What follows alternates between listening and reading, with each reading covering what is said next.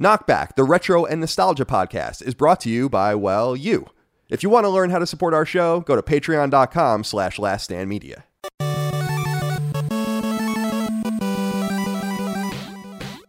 Greetings and salutations. Welcome back to Knockback. My name is Colin Moriarty. I'm joined as always by my brother Dagan Moriarty. Dagan, thank you for joining me today. How are you, my friend? Oh, hi.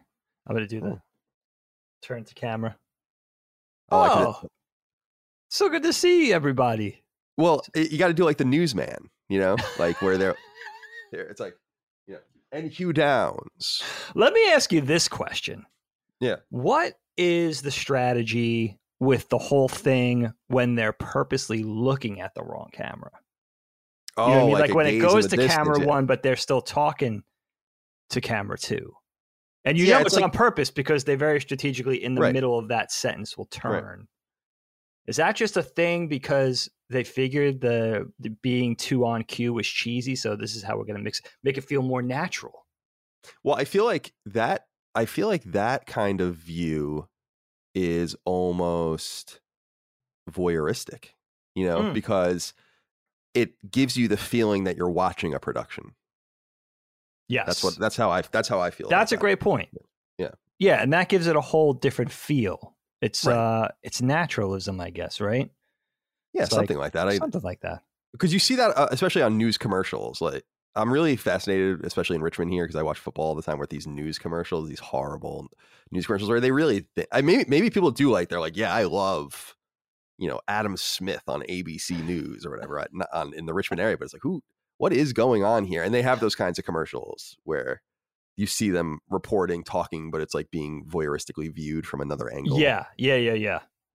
That was the way. That was like, at some point, somebody invented that thing of like, no, we're going to do it like this is a bold new. Yeah, definitely. A bold new approach. It's probably named after someone, the person who did it, the Sherman approach or something. Well, how's life over there in Pennsylvania? We're recording Knockback. Of course, our weekly retro and nostalgia podcast. You can get it a week early on Patreon. No ads. Patreon.com/laststandmedia. Lots of perks over there, including submitting ideas for the show, your questions, comments, concerns, thoughts, and ideas for our show. Although we don't have any of those this week because this is a bit of a personal episode for us. You're out of here. But so get out. But no, don't get out. Let's stretch our legs first. All right, of course. And I'm just curious how life is. Anything interesting to catch us up on, or you know what, my friend, I wanted to talk to you about this because this was a really interesting, a little eerie, but kind of interesting experience I had recently with something. So have you started Cobra Kai yet? Have you started the series yet? I haven't, although, hey, I got to say real quick, because I've been thinking about you with this, because I know how much you love it. Yes, I'm enjoying it. I saw that they apparently are going to keep going for several more seasons, or that's their intention. Is that right? Yeah. And I knew there was I actually got kind of giddy about that because I know you like it, but I also love having things in the chamber that are that long. Absolutely. That I've never seen. So when I really feel like it, I can just delve in. But anyway, go on. That's nice to know they're building a body of work. They promised, I think at the end of this season, and I won't spoil anything for you guys, they did promise that there's going to be another season is confirmed. But it's nice to know that that's not, because I think like Stranger Things has one more season, but then it's definitely over if I'm not mistaken. Yeah, those kids are getting too old. I don't know how they're going to. Yeah, exactly. How are you going to make that work? Can't work with child actors. But with this one, it's nice to know that there's a body of work yet to come. Indeed. But it's funny. The series as a whole so far, now we finished season 4 for those who are up to date. I think the series has definitely gotten better and better. So it's nice to see it improve. Shouts out to William Zabka, by the way. That we're going to see a lot of him. He's not only is he wonderful in the role, and who knew we were going to get this? Think back to 1984, 85 to think we were going to get this much Johnny. But it's so good. It's such a great character. But he's also just a bona fide proper actor. Like he's just really good. And so I'm excited about that.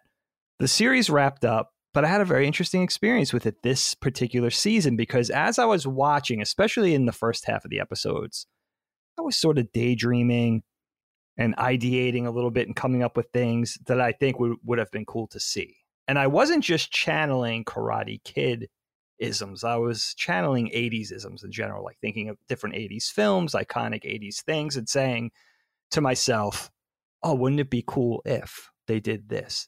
And then 3 or 4 times, I would say, between the episodes of 1 and 5, say, it actually happened. And I was like, wow, this is actually strange. I loved that level of thoughtful sort of fan service. But also, I thought it was really kind of strange to be so connected to things. Because it would be one thing if you were a Karate Kid fan and said, oh, wouldn't it be cool to call in this reference or this character or this location, whatever, or this thing that happened and sort of play that up. But to just call on random 80s things and then think of that and then to have them think of the same thing and actually do it was really strange. And some of the things were kind of, I don't want to ruin anything, but some of the things were kind of not huge 80s things. I would say more culty 80s things. And so that had never happened to me before with anything, be it a nostalgic thing or just a general IP, where it was like they were doing the things I was thinking of almost in a systematic fashion, a half a dozen times or something had happened. And I thought that was a lot of fun. But it was also a little bit scary, a little eerie. A little It's a little eerie. Well, it maybe it goes to show you that there could be a Venn diagram of you and many different IP or licenses that you could probably creatively work on. Sure. And maybe that tells you, that's true for all of us, by the way, but maybe that tells you that the Venn diagram of you and Karate Kid is more of like a circle and that you would actually make a great deal of sense as a storyteller in that world. So yeah, just being connected to it, right? Well, because I know it means something to you, so it could be a compliment to you as well. It's the same as like Star Wars will never do what I want it to do, so I don't feel like it's really for me or talking to me or giving me a heads up or a thumbs up or a wink ever, never. So to have an IP sync with you like that, I feel like that a little bit with G.I. Joe right now. That's good. It's fun to hear. But tell me this: in that show do they bring in bit characters? Like his crew or anyone like that? They have called in a lot of past characters that we saw over the film franchise. That's awesome. They make it good. They actually, it's not done in a cheesy way. I mean, the show is very, the show does have a lot of comedy in it, including self-effacing stuff where they kind of make fun of themselves, which is really, I think, a lot of fun. Blends that with the drama very well. There's a nice balance of drama and levity because I think if this series got too serious, it would cross over into cheese, and they're very careful with that. But yeah, they definitely are pulling in stuff from the film franchise. So, which I think works in two ways. If you're not a huge Karate Kid fan of old, I think you could still enjoy the series. If you are a fan of the original franchise, you're definitely going to get those larger and smaller Easter eggs are going to be very satisfying for you. They do a great job. And you know what? The seasons have gotten systematically better. And I think the episodes in season 4 got better from A to Z too. So they ended on a really a nice high note going into season 5. It's a lot of fun. And I love your comparison to Star Wars, Kyle, because when you have a much smaller universe, like the Karate Kid universe that we knew that this series sprang out of, I think it is a lot easier to be on the same page as the creators, where if you have something very broad and huge, where the scope and the breadth is just enormous, like Star Wars, it's just easier. It's just hard to align expectations. And I think that's what we've learned the hard way with Star Wars over the last 10 years or so, or maybe even dating all the way back to the prequels, right? Where it's like, it's just going to be very difficult for everybody to be on the same page as far as being satisfied as to what we get and sort of locking our visions together, because we all have disparate visions of what we want to see with something broad like Star Wars. So That's a great point that you made. Well, what I love, it's true, because in a sense, the Star Wars movies I love the most outside of the original trilogy are the spin-off movies, Rogue One and Solo. I think those movies are awesome. And in Solo, I think we saw it together, so you might recall, I think they make a Bossk reference in there. Yes. And it was just a reference. Someone just said his name, and it was just like they were talking, and it just went right by. And that to me spoke, where I was like, yeah, that's great. Why can't we just mention Bossk and just move on as if, yeah, they know him and we can't hire him and all of that. We move on to this different character. Absolutely. As opposed to what Star Wars really is, which is like, oh, you like Boba Fett? We're going to ruin him. I'm going to cram him. I am very interested to see what you're going to think of The Mandalorian. No, I've already seen it with the helmet off shots and everything. And I'm just like, no, I don't. No. My answer is no. And it to me, maybe it'll be yes one day. See, I was talking on a different podcast about how Disney is so flippant in China that I just have no interest in even giving them the benefit of the doubt. So anything they do, I'm just like, nah, unless it's really something compelling. And I know people are really into The Mandalorian. I know the Book of Boba Fett or whatever is really compelling to people. Yeah, Book of Boba Fett's another one for you. But I'm just like, why are you doing this to him? You need time. I think you need time away. It's like being in a relationship, and we've talked about this on our Star Wars topics. You need time to sort of like clear your mind, get a new set of eyes, and that could take years with something like Star Wars. Book of IG-88 is what we're going to get next. The Book of Neenum. Book of each bounty hunter on that bridge. Yeah, right? exactly. The Book of Forlom. seven seasons. The Book of Boba Fett, man. Me and Dad were arguing at first because I didn't like the first episode and he loved it. But as it goes on, I'm liking it more. I'm liking it more. Oh, okay, cool. Dad. Well, I was talking to Dad. I mean, Dad's just into the. He's like really into the universe. He's loving like all this shit. Yeah, they got him hook, line, and sinker. He. It's so funny. And I think I might have been the one that told him, I'm like, Amazon's making a Lord of the Rings like $100 million an episode situation, right? And I think that really like opened his eyes. Although I think he like, me is like kind of being like, why? We already had a really good rendition. I gotta check in on that. I lost touch with that whole story. Although I see it's in the news again. Yeah, it's always I kind of just gloss over when I see shit like that. I hear you. Like, I'll wait until it comes out. Maybe I'll check it out. But what's going on with you? How you been?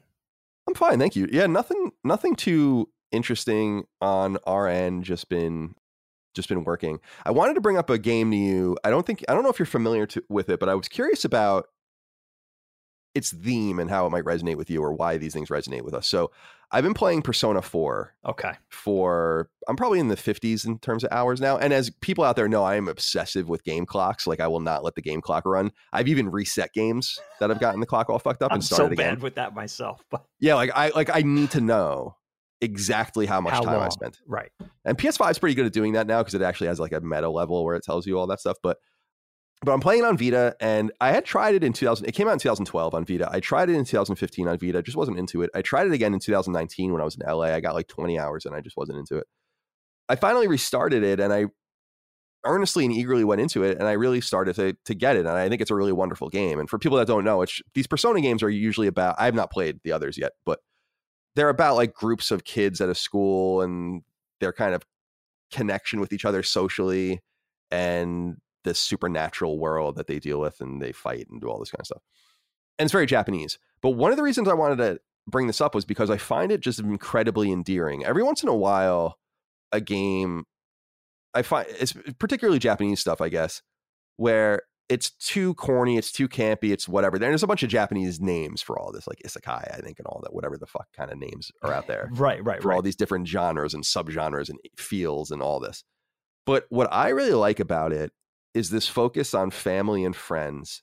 And I was curious, the one question I wanted to ask you was, what is it about high school that makes people want to revisit it in some fictional and weird way? Like, I'm a 37-year-old man. I'm playing a game where these kids are maybe 16, 17. Okay. They're dating each other. I'm making choices in this regard, their educational choices and how they spend their time. Persona is really cool because it really strikes me as it hits my OCD. The only reason I'm able to get through it right now is because I'm using a walkthrough. And the reason is because, and people have been asking what it is, I've been sending it to them, because it's a whole calendar year, and every day you have to make certain choices, and then just things happen and get locked out. And it's like it's not very butterfly effecty. It's just that you have to play very deliberately to see and do everything. And I hate games where I feel like I'm missing something. Yes, that's a bad. So I've been enjoying it for that reason, because I know I'm not missing anything. Okay. And I wanted to ask you, throw it back at you, like, what is it about that maybe some people, if I told someone that wasn't familiar with games or anime, yeah, I'm playing a game about 16-year-olds. I'm like choosing who to date, watching them go on these adventures, fighting in this world. It's campy, it's weird. We don't know their parents, but I'm really engaged and quite emotionally attached to them. What is it about that? And do you think it's something because we have things in America that are like teen dramas and all that, of course, but sure, don't you feel like it's something that is Japanese? specifically? Yeah, definitely. I think it's always something in Japanese storytelling, specifically in manga and anime, traditionally, where a lot of the stuff and a lot of the appeal for that for me, even as a kid, a lot of the stuff is centered around young people, whether it be younger kids or teenagers or maybe kids, people in their early 20s, young adults. That was always a hook for me as a kid because I was like, wow. And I've talked about this before on the show, I know, but that kind of flew in the face of American or Western superheroes for me, where it's like, all right, Batman and Superman, they're these adults and, the leotard and tights and the cape and the superhero, but it was all centered around, and even the villains, they all seemed to be adults, and there was something captivating about those worlds and superpowers and conflict and all of that stuff. But in Japanese stuff and manga and anime, what I found there was so much more interesting as a little kid, because I was like, wow, this is a story about big kids. And I was all about, at that age, we're all about looking up to the actual big kids in the neighborhood. And this was just like the media version of that. It's like, what are they getting up to? They're hanging out, they're doing these things, they're more sophisticated, they're dating, they're hanging out with girls. For us, it was like, wow, they're hanging out with girls, they're playing instruments, maybe they play the guitar, the rock music, punk rock, like that whole angle, the fashions. It was so interesting. It was like, wow, what are those big kids getting up to? So I think it's definitely that. And then also, if you think of just media and novels and film and TV and storytelling in general, Kyle, it's interesting because if you center it on teenagers, that's such an interesting age, because that's the transitional period between being a kid and being an adult. And there's so much nuance and so much complicated in that age bracket, right? You're going from being a kid to being an adult. You're sort of leaving childhood and forwarding, going forward with your life as far as like concentrating on education. Where am I going to go? I'm preparing for college, and through that, preparing for my life and career, and discovering relationships and sex and drugs and fashion and music and all those kind of things, and going through different phases. And I think it's a twofold thing. It's interesting because there's so much nuance there and it's complicated and we can relate to it. But also, I think it elicits our sympathy a little bit because we remember that period, the confusion, the excitement, the bad decisions, the good decisions, the friendships, the broken friendships, the failed relationships, discovering everything for the first time. I mean, discovering literally everything for the first time, lying to your parents, trying to do well in school, failing at school, sex, maybe drugs, alcohol, experiment parties, just like maybe the disappointment of leaving your childhood behind and still clinging to that a little bit. So all of those things, it just makes it so much more interesting. Even to me now as a 48-year-old man, like I would rather probably watch stories about that. I think even back to like Red Dawn. Why was that so, when I was 10 years old, why was that so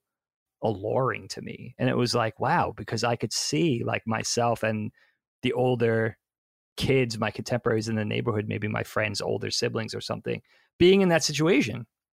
It's a little more relatable, so than the adult stuff. And I think a little more fun. Yeah, I think you're right. I think you hit on something too, specifically for me, with just that yearning, that gnawing, that you can't go back and live this innocent life.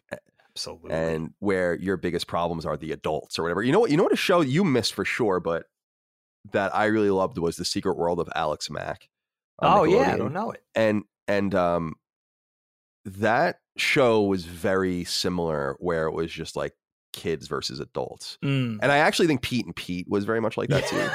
Great. But that was in a much more comedic way. Like Alex Mack was like almost like a superhero kind of situation. But I gotta check that out. But it's by, who I can never remember her. I can remember her name, but I can never. Secret World. You'll know exactly who it is because she is in Mad Men.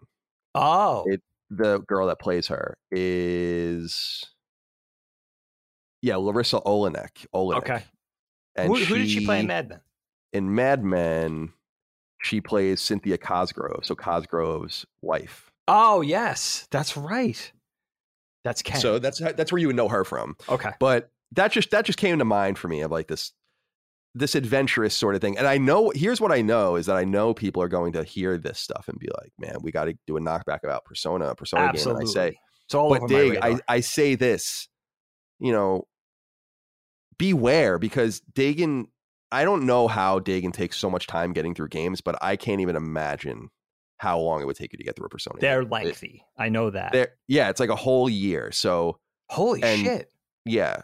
And so, yeah, it would be really interesting. I would love to do that with you one day, but that'd be great. But I think we're tempting fate with that because we have so many other games on the list right now that are like, I'm interested to see. We're going to do Red Dead Redemption, I think, in March. I'm so excited. And I'm interested to see how long that takes you to do. The first one. Yeah, number one. Yep. The second one is so long, and I'm never probably going to play it again. Oh, the second one's longer, huh? Oh my god, the second one is huge. Oh, it's awesome. I didn't know that. It's the second one is like superb. It's just so big, too big. All right, that's what she said. Dagon. Oh, hey. I gotta do it. Do it. Do my dice. The dice man. Colin did the wraparound arm for those of you who aren't watching with the smoke. Oh, I got my vape. I got my vape. Why did he do that? I don't know. I don't know why he did that. So smart though, because no one else has ever done it and will never do it. Yeah, never do. Yeah. So it's his. Hickory dickory dock. All right. Dave, today's episode of Knockback is all about vacations, times away as kids, places we would go. And I'm curious what you're going to say because I think we're going to have pretty different answers. I'm especially intrigued by, I think, a couple things you'll bring up, which I think are going to be funny. But there are things I want to bring up too that I think we shared, and then a few things that I did on my own. But I want to start, and I always kick it over to you first. You can begin. But when you think of family vacations, when you think of being a kid and going away, yeah, what do you think of? Because we weren't really a family that went and did very much. Right. All right, Kyle. First of all, I'm very excited to do this topic because selfishly, I love a good story, right? And we talk about this a lot. A good yarn. A good yarn. Mm-hmm. You and I talk about this, especially from family. We're always imploring mom and dad to tell us a story from when they were growing up. I always love that shit. So when you and I have a conversational topic like this, I love it because I know that I'm going to hear at least some details from you about stuff that I've never heard before. So it's fun for me. Yeah. I really enjoy it. Now, nice. I don't know if I'm going to go sequentially. I'm still debating that, but I'm going to start with my earliest vacation memory. Family vacation. What's really particularly cool about this one is that this dates back so far that this was a whole nother time, place, age, era. Allie was either not born or a baby, our sister Allie. And you weren't on the radar yet. So this is like a whole nother other, right? This even dates back to the late 70s, I would say. And this, of all my vacation tales today, I had to actually consult mom. I had to run this by mom because it's so long ago. It's so weird even thinking about it because it has like, picture my memories. It has this like warm, golden yellowish, transparent film over the whole thing. Like you're looking at it like a very 1970s beta home movie. So a little bit fuzzy. Framey. Yeah. Right. And the other weird thing about this is that kind of vetting the story with mom, I was conflating two different memories. I had imagined this as a camping trip that we had gone with our Uncle Hal and Aunt Maureen being one of Dad's sisters, in Connecticut, where they used to live, actually, in Derby or something like that. But it had nothing to do with, apparently this had nothing to do with Uncle Hal or Aunt Maureen or Connecticut. So I had to, in kind of running the facts by mom sort of corrected me a little bit. And she was even a little fuzzy on certain details. But to our best recollection, this took place in upstate New York, Orange County-ish, not too far upstate, in Bear Mountain, where mom and dad, I guess, used to like to go camping, and it was one of their spots.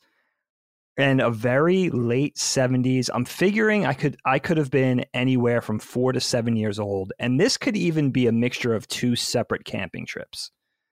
But it was camping with the fam, little kid, and just whatever memories I could pull out of it. So Bear Mountain, New York, which I haven't been since these memories, so I have no idea. But I do remember it being very pretty and picturesque. You know, picture the big scenic forests, a very big lake, trails, a cool campsite. It wasn't an isolated like thing in the wilderness where we were the only family around. There were definitely other people, but it didn't feel overcrowded. I remember it was in the summertime, very warm. And here's the kicker about this memory. No matter when it was, from like 1976 through like 1980, say, Mom and Dad were in their 20s still. That's the crazy part. I always love thinking about that. Can you even imagine? Because they had me when they were 22. So they couldn't have been any older than 29. Just to answer your question, no. It's crazy. I can't imagine. It's crazy to think about. Mom was younger than me when she had me, obviously. Right. It's crazy to think about the different experiences through that lens. And also the way people kind of talk about how the nuclear family has kind of changed and gotten deeper. People have started later and so on and so forth. Absolutely. That was a different era for all of that. And it really puts you in a time warp perspective, because now looking back as a 48-year-old man thinking about my parents 20 years my junior, it's like, it's strange to think about. And you look at pictures of them from that time period and they look even younger than that. You know, they look like, I feel like Lilia is going to look as old as Mom in some of these memories soon, my daughter. Well, when I saw Lilia at Thanksgiving, Lilia looks like an adult. She's a young woman now. Yeah. You know, like, 14 years old going on 15. It's like, when I saw her, I was like, what? Like, it's so strange. You're like I keep this. I always make the boys laugh because I'm like, slowly all the nieces and nephews have become what I call people, right? Like, not little hurricanes and like things you don't feel like you can really communicate. You don't understand each other at all until absolutely they get to a certain age, and then it's so suddenly they all become people. You know, that you have like personalities and individual relationships. I love that. That's perfectly said. They become little humans, right? It is. It's as so opposed strange. to like appendages of their parents or their families. I can't even imagine. Well, I go through that too. What you go through with my kids, I go through with our nephews and our niece Ayla, because it's the same thing. You don't see them for 6 months, maybe even a year, and then it's like, whoa, what?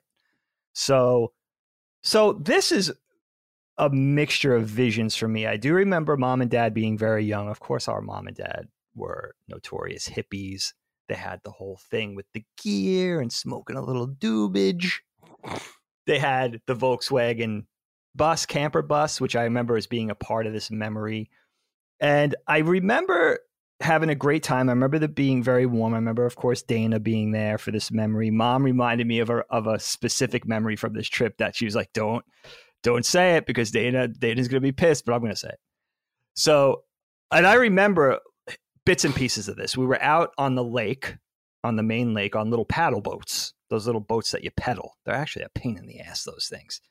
But I remember being out with the family, and I remember this. Dana had to go to the bathroom, but we were out on the lake. Like, it was going to take 15, 20 minutes to paddle back in. And Mom had no choice but to encourage her to pee in the paddle boat. Now, maybe it's not too, I mean, we're channeling like a 4-year-old Dana, our sister Dana, of course. And I do remember that. And I do remember Dana being like embarrassed and being like, but Mom, and me and Dad might have been in the other paddle boat. So we were kind of watching and laughing and stuff. And then I remember bits and pieces of different things. I remember having the nice tents, like we had good gear. We had the separate dining tent with the table and like the food stuffs and maybe the little sternos and pots and pans for cooking, all that thing. So Mom and Dad were avid campers. So they were like well equipped. Mom said there was a thing one night. I guess we were there for a week or a weekend or something. Mom said there was that one night, apparently they ran afoul of some kind of animal. Mom still thinks it's a bear, but Dad said it was a raccoon. Broke into the dining tent, got into one of the coolers and took a bunch of food. And Mom was like, well, what kind of raccoon can possibly handle that feat? But I know now as an adult that raccoons work. Not only are they very smart, but they work as groups. And they have the opposable thumbs and everything like that. Sure. So they're evolving slowly. They're capable of some. Let me put it to you this way. Early on, living in this neighborhood, very rural where I'm at now a decade in, but very early on, I was coming home from work, driving home from New York from the train station, and a line of raccoons formed across the road and wouldn't let me pass. And they were standing on their hind legs. It's like 11:30 at night, right? I'm driving down Dark Hollow Road. Here comes. I'm like, what the fuck is that? A line of raccoons standing on their hind legs, just shoulder to shoulder, forming a barricade in the middle of the road. I'm like, what is happening right now? So they're capable. Still not sure what they were getting up to. We're not going to let that go. All right. Anyway, go on. But so that was really the kicker for me. This is the coolest part about this is that's a very early vacation memory. I still am in my old age maintaining bits and pieces of these recollections, and just really the food, hanging out with family. I do remember that campsite. It was like where the tents were. It was like the carpet of pine needles. And I remember the smell, that fresh scent, and the thick canopy above us, which gave us shade from the heat. I remember feeling like, oh, this is cool, because it was not only was it my first family vacation that I remember, but it was probably my first time camping, or first 2 times camping, which I think was cool.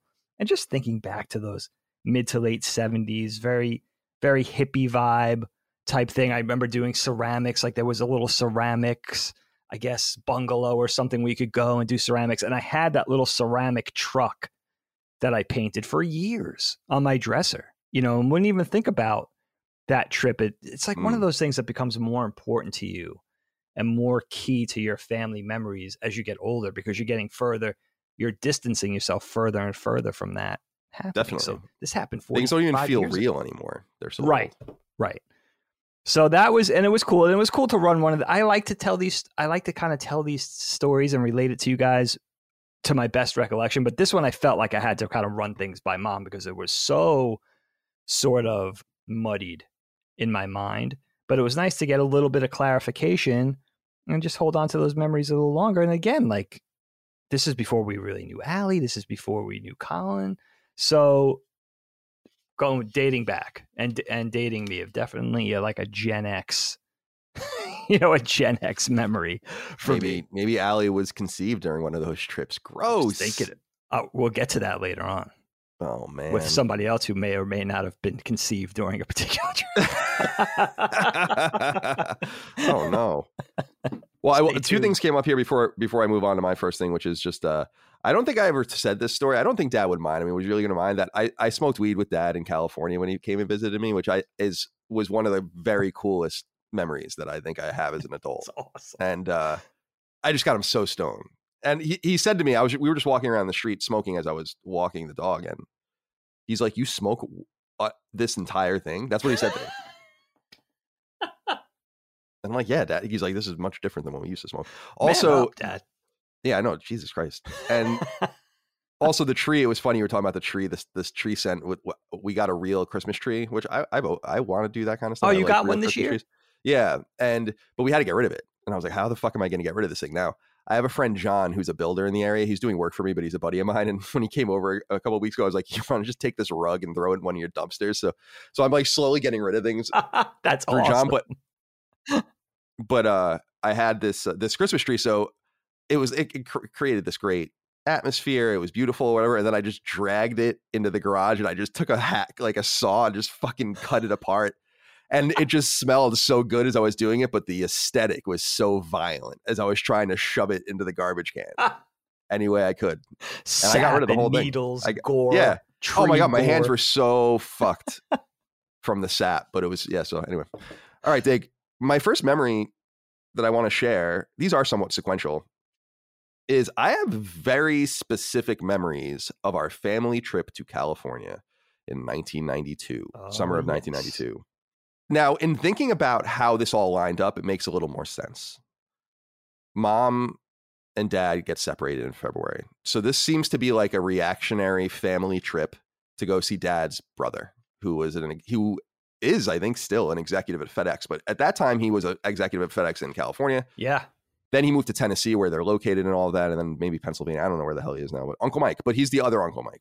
Nomenclature, we call him Uncle Michael. Uncle Mike. So we went and visited him. And I'm curious what you remember of this trip, because I actually have like some strange specific memories of it. One thing I remember is we were on a plane old enough or big enough. Like, it's very rare for a massive plane to be crossing the United States these days. Usually it's like 3 seats on one side, 3 seats on the other. International flights could be something like 5 seats on one side, 6 in the middle, 5 on the other, right? And there are all these different, depending on what kind of plane you're flying, all these different configurations. But I remember that we had a configuration where seats faced each other. And I remember Dana and Allie playing cards with these random dudes that were on the plane. Like, so that's one memory I have. That's funny. I don't remember and I wonder that. if they remember that as well. I also remember that we had gotten our Super Nintendo like months earlier, and I had the Super Mario World instruction manual with me, and I was just obsessing over it the entire time we were That gone. is awesome.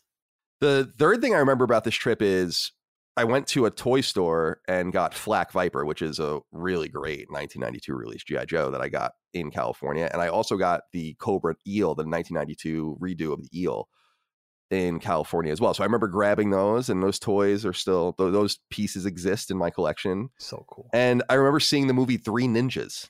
Oh, I don't know if you remember what? that movie. I don't. Yeah, it was like an action comedy about these kids, 3 brothers that like train in ninjutsu with this master, and then he gets like kidnapped and they go and like fuck the dudes up. And like one brother's like the leader, I think his name was Colt, and then one was like the middle kid was like kind of like nuts, and then the little kid was like I think his name was Tum Tum, and he was like a fat fuck, and he would like I remember that movie, but I don't remember seeing him there. Yeah, so it was Three Ninjas, I think is what it was. That's definitely Three so Ninjas. funny. And I just remember kind of what you were describing about that glossiness. It reminds me of when I would watch like soap operas randomly, and they would show California, like situational shots of California. That's kind of how I remember it. Just the palm trees and just the warm weather. California, I mean, I know well as an adult, having lived there for 12 years, it's or no, 13 years it's just different. It just feels different. It looks different. It smells different. The sky is different. The people are different. Everything's different. You could put me in you could like shut my eyes and somehow put me and be like, I'm going to put you in a Walmart, and you tell me if it's in California or in Virginia. And I'll tell you in 5 seconds just by walking around, not even look at the prices or anything. So I wonder what you remember of that trip, because a big part of that trip too is that we went to Disneyland, and that was a big deal because we had gone to Disney World probably like 5 times or something by this point. So, or you had, I think I had gone like 3 at that point. Okay. And I'd gone after that as well, but Disneyland we had gone to. So I remember that as well. And I remember vaguely staying with Uncle Mike and getting to his house and just getting picked up at the airport. There's a lot instilled in me on this trip, and I don't know why. What do you remember about it?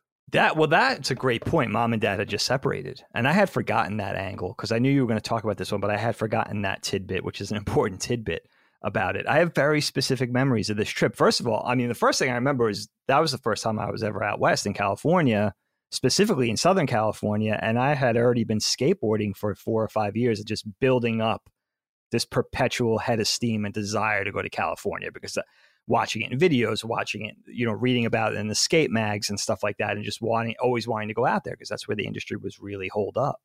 Mm-hmm. And being really Uncle Mike, not to be confused with Uncle Mike on our mom's side. This is Uncle Michael, our dad's brother, my godfather, Colin. Uncle Michael Moriarty. Uncle Michael Moriarty and Aunt Julie. And yeah, they lived in Huntington Beach. And I remember being initially really excited to go to Huntington Beach because Huntington Beach specifically was a big skate scene with especially the epic skate spot. Huntington Beach High School was always a thing. I would read about it in magazines, see it in skate videos. It was like Huntington Beach, Ed Templeton, Jason Dill, all the locals. So that was really exciting for me. And the first thing I remember was, okay, I was just 17, didn't have a car, didn't have a driver's license. So I was like, how am I going to get around and try to find these places? And I remember going out I had my board with me. Of course, I remember the exact board I had at the time. I had just broken my arm and was still healing. Like my cast was off. I had 2 casts.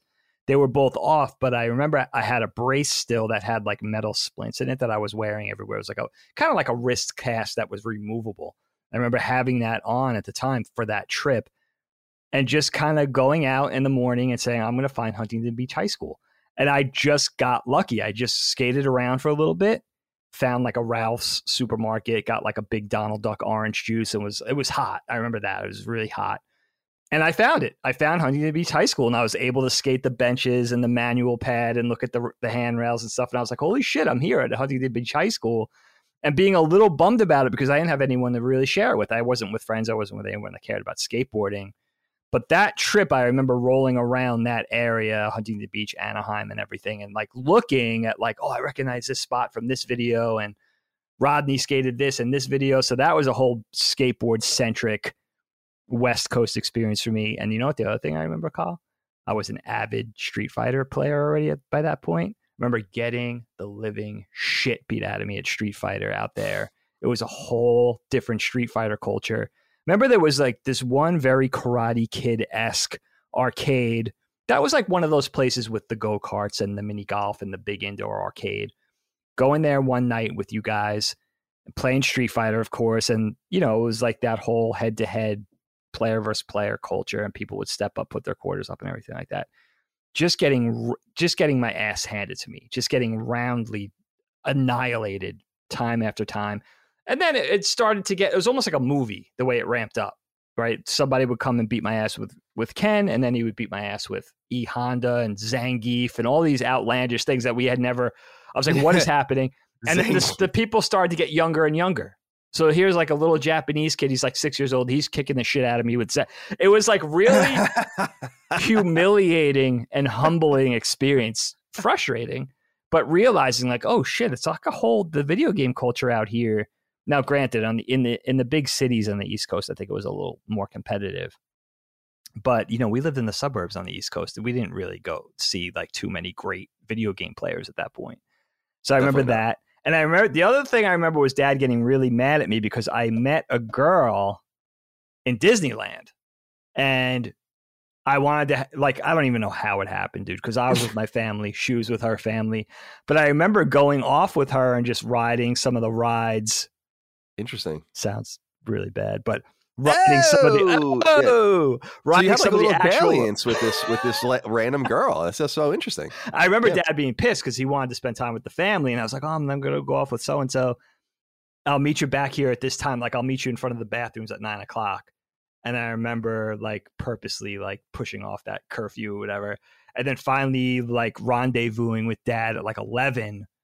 And I was like already 2 hours late because I was hanging out with her, and he was really pissed. So I remember that was my third very clear memory. Interestingly enough, I don't remember Uncle Mike or Aunt Julie a lot from that trip. Yeah, I kind of don't either. Right? It's so weird. Yeah, like I think Aunt Julie's the one that brought us to the Three Ninjas and like the toy store and okay, all that kind that of stuff, makes sense. Cool.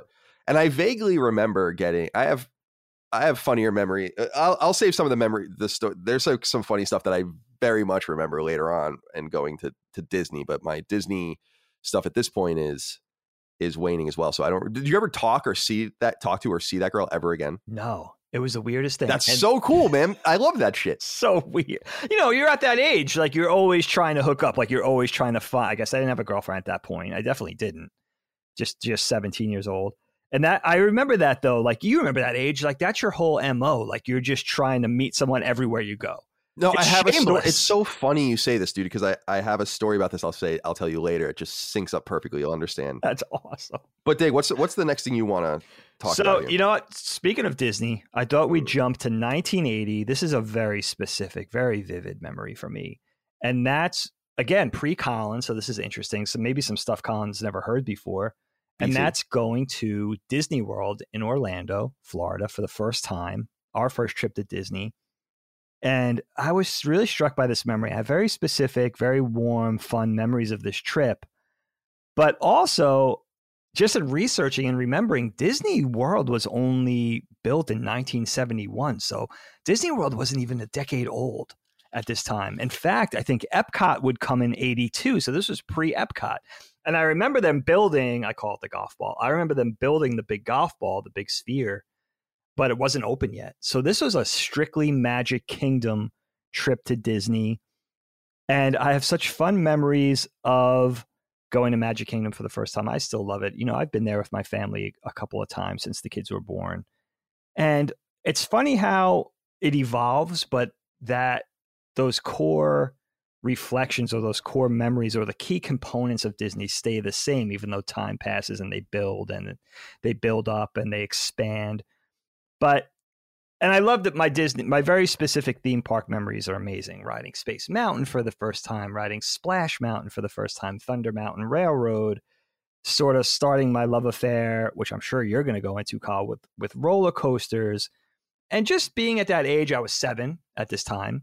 I would be 8 later in the year. So I was in that perfect, Dana and I were in that perfect wheelhouse age of being really in that zone of wonder still. You know, you're still into all the fascination with the cartoon characters and the fully grown mascot characters walking around and taking a picture with Donald and taking a picture with Mickey. And I remember that was the first trip I fell in love with the Magic Kingdom, specifically in Florida. The atmosphere of that place at night is very special to me still, and something that has been cool to share with my kids, even specifically now with Animal Kingdom and Hollywood Studios and Epcot and everything like that. And I love Epcot, but specifically Magic Kingdom at night, it's a very special atmosphere there that I really love. And this was my sort of the beginning of my love affair with that. And it was funny because we went with the family. Allie could only be 1 or 2 years old at this point. So she was a baby, again, pre-Colin. And I think, to my best recollection, we were with Grandma and Grandpa as well. And Uncle Mike and Aunt Carla may have been on this trip as well. So I remember that being like a very fun family memory of us all being together and making this trip together, which was fun. And all the Disney-esque memories, very specifically, were great. But I have 2 specifically funny memories. Well, first of all, we stayed half the time. I remember, let's say we were down there for a week. Half the time we spent at a hotel. And then for a few days, we lived with our grandpa's brother, our Uncle Vito, who lived down in that area. And our Uncle Vito. Gay man. Yes, gay man, which this should have been the beginning of my sort of, well, maybe I was a little too young, but Uncle Vito, he was my grandfather's, one of our grandpa's brothers, very handsome man. He had a friend who we thought was, which as 7-year or 8-year-old, I thought was a friend named Lindy that he lived with, our Uncle Vito. Yeah, his roommate. I think his roommate. Right. Now, you can understand me. Now, we stayed with Uncle Vito. He was a great guy, very charismatic, very charming and warm. He had a beautiful smile. Always had the bronze tan, and he was always dressed to the nines. He had a beautiful condo. I remember the place being, even as a 7-year-old, when you realize, well, this place is serious business. This is a gorgeous place. And I remember being on the water. Now, I don't remember if it was on a bay or if it was on like a man-made lake in that complex, a pond of some sort. I don't remember. But I remember there being a large body of water. It was a very pretty place. And I remember this was the summertime, and I remember being very struck by the Florida heat. That was something we never knew before, where you would go outside and actually hit that wall of heat and humidity, even as a kid, and going back and forth between that and the air conditioning was like, what is this fucking place? Yeah, but like, in Florida, they have the construction usually outside the back of their house, which is just like a cave, it's all like screened in. Yes. And then they have like a pool in the back. Like that's a very Florida thing. Definitely. Like they don't even fuck around. They're like, you don't go outside. You just absolutely not barricade yourself from the plants and the lizards and snakes and bugs.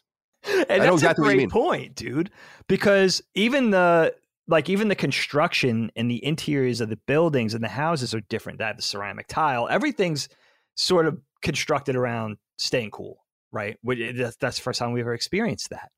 And it was fun. But I remember, I have to say, with Vito and Lindy, I didn't make the connection. You could understand.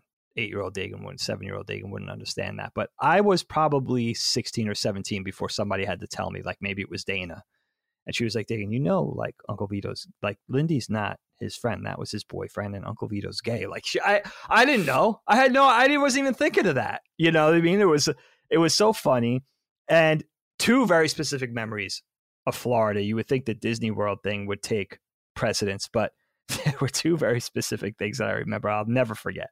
One was the chameleons, being a little kid and being like, there's lizards running around outside. What the fuck? Like, it was like being on a different planet. And being fast enough as a kid, now this is the beginning of my Jedi training, I think.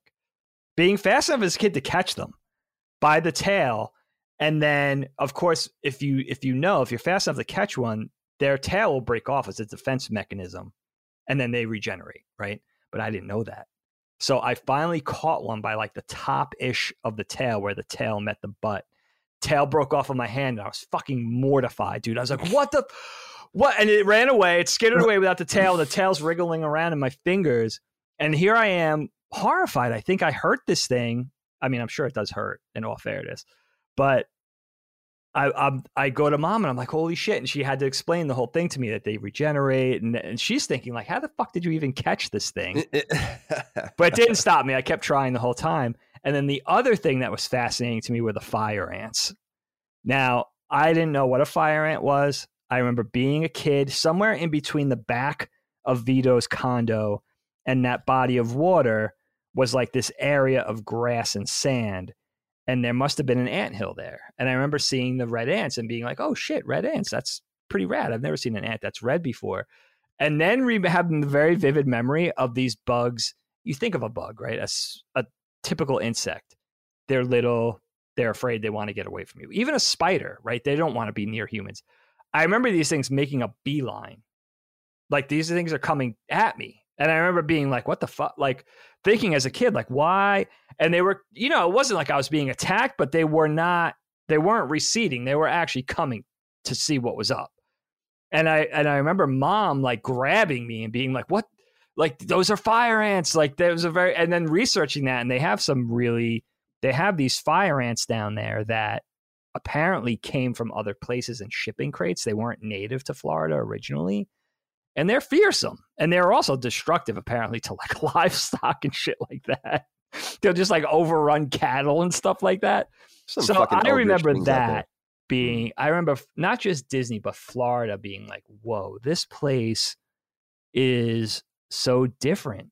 How can this be part of our country and being so different than the Northeast, New York, Long Island, and what we're used to? And the only other thing I remember was a very specific memory to this time, because I don't remember this being a thing after this. Part of the hotel we stayed at had like a kind of a swanky restaurant attached to it. And in that restaurant, they had another restaurant that was just for the kids. So you would go into the restaurant, me and Dana, whoever you were with, your cousins or whatever, just the kids would go in, sit down and be served without the adults. I mean, it was just a kind of a thing to babysit and placate the kids while the parents could have a nice dinner. And you felt like a big kid because you sat down, you ordered the meal, you were sitting in a booth without your parents. I vaguely remember this. Did I ever do this? You must have done it on the subsequent trips down there. Yeah. So sounds very familiar. Yeah. Very like, I remember that as a kid being like a very special treat. It was like, oh my God, we're going into a restaurant and ordering and being served and asking for what we want without, I don't know how it was paid for. It was somehow associated with your the parents' table. Or maybe grandma and grandpa set it up or something in advance. But I remember that being the other thing. It was like mind blowing as a 7-year-old. It's like, I'm going in this restaurant ordering like fried shrimp and a Coke by myself. How is this being paid for? It was just like a magical experience of like, again, having that wonder of just being 7 years old. It's a good idea. Everything's new. Yeah, that's a good idea. At that age, I like so that idea. That's it. 1980, Magic Kingdom, Kyle, Orlando, FLA. Yeah, I mean, my second thing was Disney World as well. I don't have much more to add about it because I did want to say that one of the things that I wanted to bring up, it's perfect that you brought it up yourself, was just the weather. And it makes you think about, I understand why they put it there, but I love Florida. I've been to Florida many times. I have a lot of love for Florida. I have a lot of love for the people of Florida. I love Florida Man, as I introduced you to, the idea of Florida Man and all that. It's good shit. Like Florida Man gets one of each type of vaccine. Like that's Florida Man stuff. Love it. So awesome. But it is a miserable place. It is horrifying. I've been all over the state. I, in college, dated a girl for a little while that lived in Gainesville and wow, I never been Tampa to that area. And all. I been there, in and out, and I'm just like, holy, what the fuck is going on down here? Every time I'm down there, I'm like, it is so hot down It's here. oppressive. I don't understand what is going on down here. And those are my biggest memories of Disney. But the other thing I wanted to say about Disney World quick, you touched on so many things that are great, is just Disney World is the place that from which relics that I have from it just keep popping up over time. Like the Donald Duck hat. The iconic Donald Duck. Of course, the even more iconic Mickey Mouse hat. But then things like pennants for your wall and oh my God, just different tchotchkes. Love that shit. And I have to say that I used to go to Disney World every summer. I went there 3 or 4 summers in a row in high school. I'm going to talk about my friend Bryce next, but I spent a lot of time there. And the one thing that I wanted to say was that it's so funny you brought up meeting a girl down in Disneyland. I remember Bryce being so mad at me because I was like girl crazy at the time when I was there too. And I was like trying to meet girls at Disney World. And he was like, and you know, it was 15 or 16. He's like, I remember him being like, yo, what the it's Disney World, dude. Like, we're here to ride rides. Like, why can't you just be content? And I have such a vivid memory of that, of like kind of being embarrassed by that. That's so funny. Now, Bryce ended up being gay. I didn't know. Bryce was one of my best friends, and I didn't know because I was oblivious, I guess. I have great gaydar, I think. So I'm not great at that age, I guess. But so maybe it was that too. Like, it was kind of alienating to him. I didn't realize it at the time. But I just thought it was so funny that you brought that up with your Disneyland trip story, because I was like, I had a very similar experience, although it was so embarrassing for me. To be browbeat by one of your contemporaries is like not like a parent. Yeah. It's like, dude, you're getting at it like you're robbing the innocence from this place. Yeah, I know exactly. It's like, what are you doing? Dig, I'll just throw it right back to you. What's your third memory? All right, I'm gonna whisk you guys off now to a fun memory. Dad loves hearing the stories, my complaints about this one. Colin knows what I'm going to say already. Now, this was 84 or 85, summer. Take you to the Northeast, U.S., Vermont, okay, to the Vermont Castings. Yes, ladies and gentlemen, the wood stove manufacturer. Their sort of fair outing, fan weekend, whatever you want to call it, customer appreciation, bazaar, whatever you want to say about this thing. Now, it's bizarre. It's bizarre, right? It's bizarre, all right. Wait till you guys get a load of this one. So, now, first of all, I should say, Vermont always had I always painted a very romantic picture of Vermont as a kid, because my best friend Tommy, who we mentioned many times on the show, his family would go up to Vermont for ski trips religiously every winter. They might even had a timeshare or a cabin up there. And they were big skiers, avid skiers, and they would go to Vermont every winter. And every summer, they would go to the Dominican Republic. Okay, they might have had a timeshare type of a deal down there. So they always had their summer. They were kind of jet setting to me. It was like, you know, their parents had a few bucks. They definitely went away. They did a lot of things. Tommy, the sweetest family in the world, by the way, very unassuming. Tommy was like the epitome of that. Like, he was just the sweetest kid, but he had a lot. They did a lot. They went a lot of places. So Vermont was always like, wow, that's a cool thing. We didn't come from a skiing family. We weren't jet setting in any way. So Vermont always had this very romantic association. So our first experience with Vermont was already weird because we were going in the summertime and it was hot. I remember that being, now we might have went 1 or 2 times, but it was hot up there. I remember feeling like, this is where Tommy goes skiing. It's like 100 degrees up here. What is that? It's hotter than where we're at. And I'm old enough to realize, like, this is north of where we grew up, where we live. So turns out mom and dad, as of the late 70s, dad was very into his wood burning stove.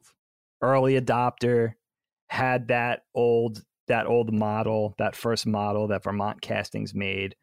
I'll try to remember the exact name of that model, but he was a wood burning stove aficionado. He had one big one in the living room. They had a little one in the kitchen. And I guess they got wind of this customer appreciation thing where they would sort of host this event every year, which was like a giant fair where you could go and do all the typical things in a fair. There were, watermelon eating contests, refreshments, ice cream, things for the kids, balloons, whatever it was.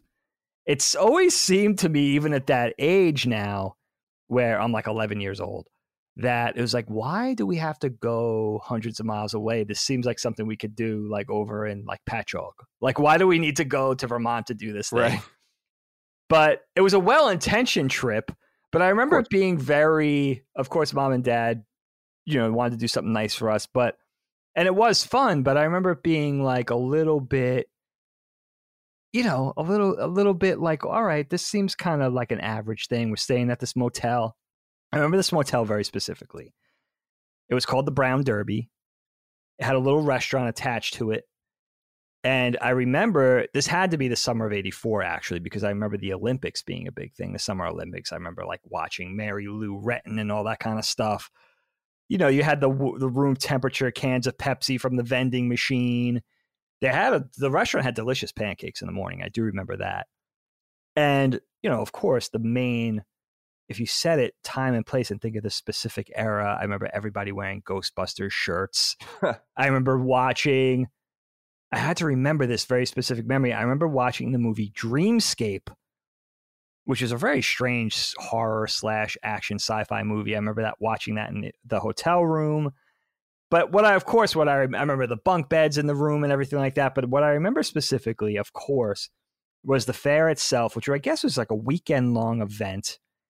And, it had all the things, like picture like one of those portable carnival type things, had some rides, had some games, had some food, refreshments, all that kind of thing. And I remember Dana and Allie being like mom and dad sort of goading them to be in the ice cream eating contest. And I was like, I'm not doing the ice cream eating contest. I remember being very hot and feeling like that very heat strokey type feeling. It was like, just give me some drinks, just keep the drinks coming, but I'm not going to do the ice cream eating contest. But I remember mom and dad twisting Dana and Allie's arm to do the ice cream eating contest. And maybe they were trying to get me to do like a watermelon eating contest or something. But I absolved myself from that. I was like, nah, I'm not going to do that. But here's the kicker. I love this memory. Dad signed up for this. Now, you think about this kind of portable carnival. You got the rides and the games and the Zeppelis and the food and everything like that, lemonade stand, whatever.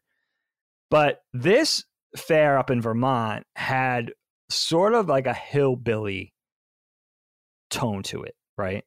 And I remember there was a log sawing contest.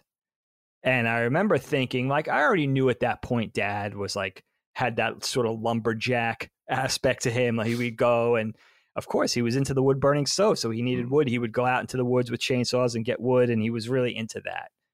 And always like the manly man type, big, strong, that whole thing. And you always kind of put your own dad on a pedestal, like my dad could kick your dad's ass type thing. But I remember him signing up for this contest, this log sawing contest. I remember being like, all right, like, I guess having the very specific memory of like, all right, I guess this is going to like be the true answer to how manly and tough my dad is, right? So it wasn't a one-man thing. It was a tandem log sawing contest. So I remember they had these big extensions of tree trunks laid across some horses or something. And then they had, picture that tandem saw, that long saw with a handle on each side. So you have a partner and you're sawing this log. And the idea was to be the first team to saw through the log. And I remember Dad and this other dude, this other lumberjack type dude, doing it like it was so fast. It was like they had a chainsaw. It was ridiculous. And I remember coming away thinking like, wow, that was goofy, but also being proud. Like, oh shit, I guess my dad really is badass. Like, here he is competing with all these New Englanders and stuff like that. And, the proof's in the pudding. That's probably my biggest takeaway, was that log sawing contest and being like, having that reflection of, holy shit, my dad's pretty crazy. Like, it's true. Everything I think is true. And the other important thing to say was, this was in a section of Vermont it was the state capital, Montpelier. And I remember that place because it had that very New England, Norman Rockwell type feel to it. And I remember the City Hall building had the big gold dome on top, very picturesque, very pretty up there. I think Ben and Jerry's is actually somewhere nearby that area. I remember even as a kid, as an 11-year-old, being struck by how beautiful it was. And I remember the streams and fishing with Dad up there and stuff like that. It wasn't all to make fun of. But Just in researching Montpelier today, smallest state capital in the country. Less than 8,000 people live there. How crazy is that? Fucking awesome. When you think of even a modest state capital, like let's say Harrisburg in PA, how big that's absolutely cosmopolitan compared to Montpelier. Well, yeah, I was going to say, I think even Juneau, which can only be accessed by seaplane, has more people in it. That's crazy. That is absolutely crazy. And, I would love to go back up there just to see, I'm sure, even from looking at Montpelier's website today, like I'm sure it's pretty similar to the way it was back then. But that was always like that vacation of like, my friend's going to Disney. My friend John always went to Lake George. That always seemed like a cool place to like go with kids. And it was a very kid centric place. It was like, we went to this very random vacation. I remember coming back to school in September being like, what did you do? And I have to tell them about this like Vermont castings fair. It was very unique. No one else went to the Vermont castings. Definitely not. You could also have made something up. But by the way, Dave, I've been going through old papers. I have a bunch for you. I gave some to Allie and Dana, but I think I went through a phase where I was pretending my middle name was James because I have a bunch of things from school, like straight up schoolwork, but where it says Colin James Moriarty on it. I'm like, what the fuck is this? Yeah, like where I think I was pretending my middle name was James because I didn't want a middle name or something. Who got? Finley got James, didn't he? Yeah, he ended up with James for real. All right. I have stuff to say about New England later, but I'll save it. All right. I want to get back to my friend Bryce. He was an important friend of mine. It comes up often on the show, even though I have not seen him in probably close to 20 years. Wow. And we speak on like a blue moon Facebook message or something like that. But he's doing his thing or whatever. But we were very close when we were younger. He was a year younger than me, and he lived really close to us. I was in the middle of what I used to call this triangle, like where my friend Timmy lived. And then my friend Eric lived over here, and then Bryce lived here, and I was just in between, and I would dart between all three of them. And they were all, as was always my way, they all were separate from each other. It was very weird. Like I remember Eric and Tim didn't really like each other. Bryce had no idea what these guys were doing. Tim was 2 years older than Bryce because Tim was a year older than me. So all these different politics. But Bryce was a really good guy, and his parents were divorced. His dad, Steve, really wonderful man. First of all, like drop dead gorgeous. Everyone had a crush on this guy. I don't know if you remember that about him. I do remember but that. Like everyone loved our sisters Steve being like, Aviano was his name. And Steve Aviano was an antiques store owner, a very well-to-do, wealthy dude on Long Island.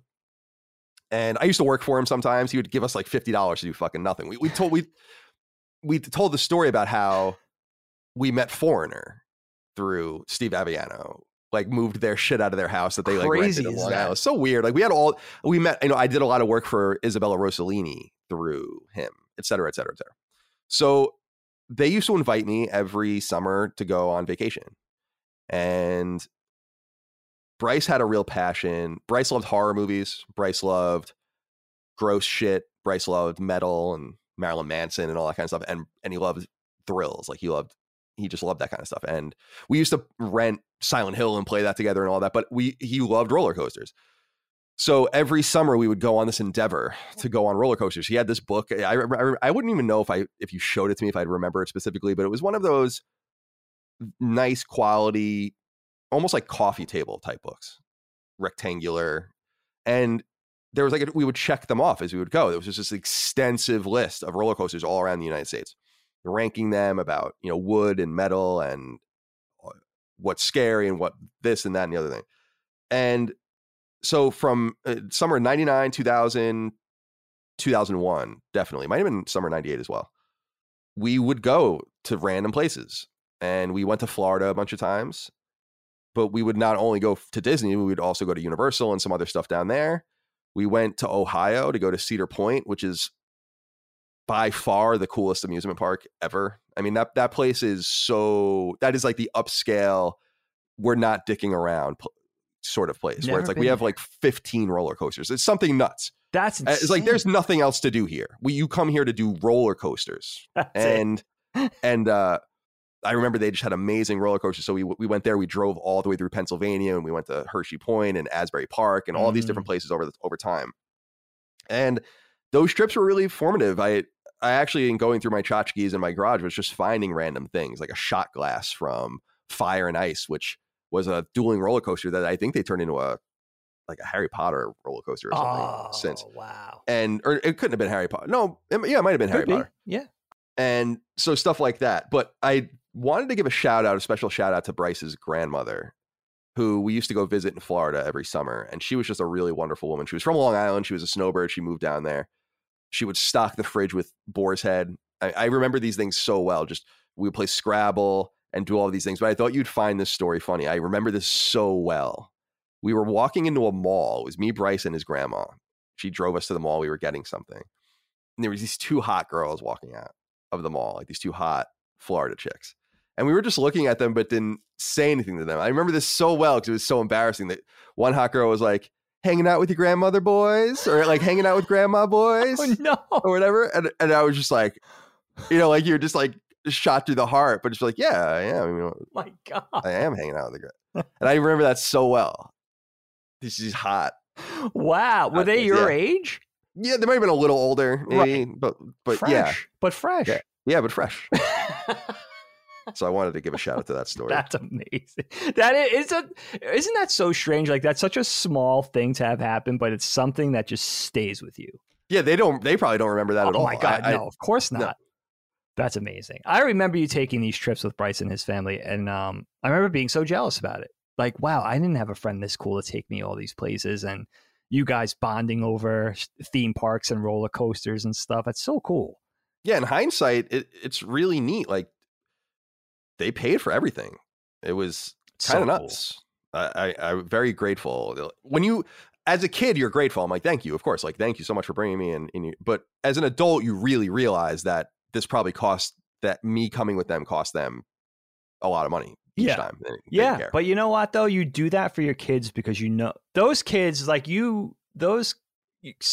contemporaries of your kids that become their best friends, kind of by association become your kids. And you just want them to be happy. So it's like, it's a given. Like, I'm sure they weren't even thinking about it like that. They were just thinking about it's another one in the family type of thing. When you're a parent, you realize that. But it's true that, that was a really high quality family, from our upbringing, from our past. That was just definitely like one of those special families. Good Italian Long Island stock, of course. There you go. Dagan, what's your fourth memory? All right. I was looking forward to taking you guys on this journey because I don't think I've talked about this too much on the show before for reasons, but I think the statute of limitations has passed. In my notes, I have Jackass before Jackass, and that does kind of sum it up a little bit. So, Kyle, this was the notorious, hopefully Helene doesn't listen to this episode, Il Pig Tour, 1996. This was a summertime Philly to Atlanta road trip with two of my best friends and another guy, 4 of us. And interestingly, I thought about this while I was writing notes. This is the direct sequel to the big Dagan versus Ducky fight that I talk about in our roommates episode. In fact, this road trip kicked off about 2 days after that. My friend Jeff, I remember, was in town because we were about to embark on this mission. And so basically, to sum it up, this was a trip that we had planned to take from Philly. My good friend, one of my best friends, Brian, and I were both living in Philly at the time. Brian had just finished school, I think, a month prior, and I was in my last year or two of art school. And Jeff was living, now we were all friends from Long Island, but Jeff was attending his undergrad at BU at the time, but he was in town visiting. In fact, he was the driver. It was his car. We were about to embark on this journey in Jeff's 86 Honda Accord, beige. It was already a mess 10 years later. It was already a 10-year-old car. And then Jeff's friend from Boston, this guy Jad, who I had only met maybe once or twice prior. I didn't know Jad that well. He was with Jeff. So it was going to be the 4 of us. And I remember the bent of this trip was, or the reason we were taking it was my friend Brian, who's not only an avid skateboarder and entrepreneur, but he was a graphic designer by trade. He was working for an Atlanta-based skate company at that time. I'm not sure they're still around, called Torque, run by this guy named Thomas Taylor, who was Thomas was kind of like the center of gravity for Atlanta's skate scene back then in the mid-90s. Thomas Taylor also owned one of the big shops down there in Atlanta at the 5 Points called Stratosphere.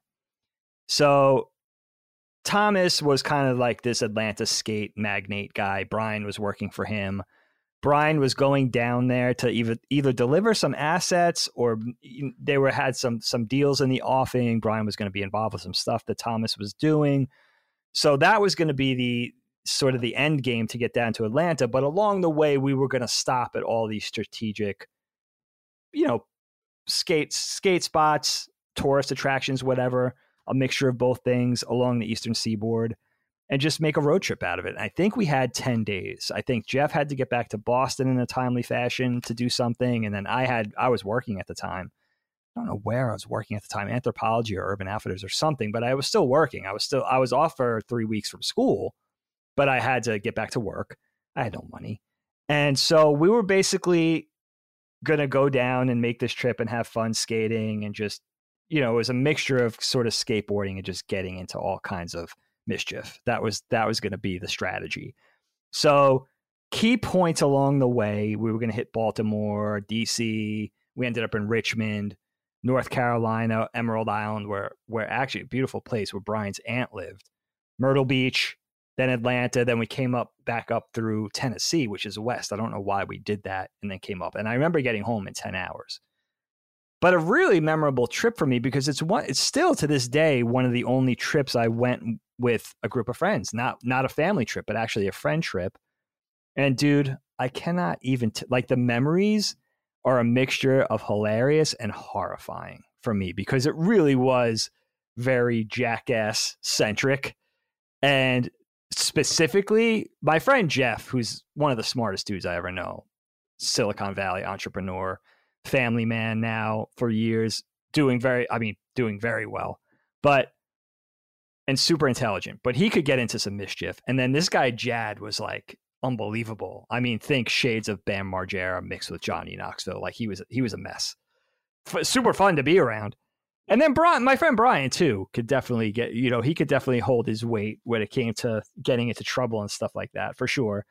So I remember, what I'll do is I'll talk about each bullet point as far as place, and talk about one specific memory from each thing on our way down, because it was, again, thank God for the statute of limitations, because this trip was pretty crazy.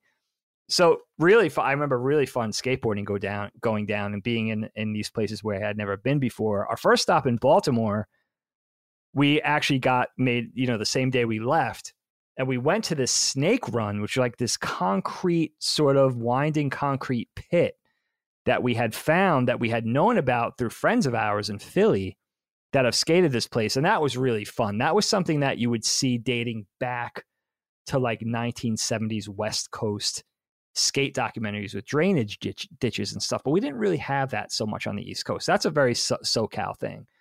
And this was actually one of those places that had a little bit of an East Coast tone to it. But I remember having fun skating that thing. Another important thing to realize, this is 96. So this is pre-smartphone. This is even pre-Garmin bolt-on navigation system, certainly Google Maps. We didn't have any of that. This was analog. Google didn't exist in 1996. No Google, right?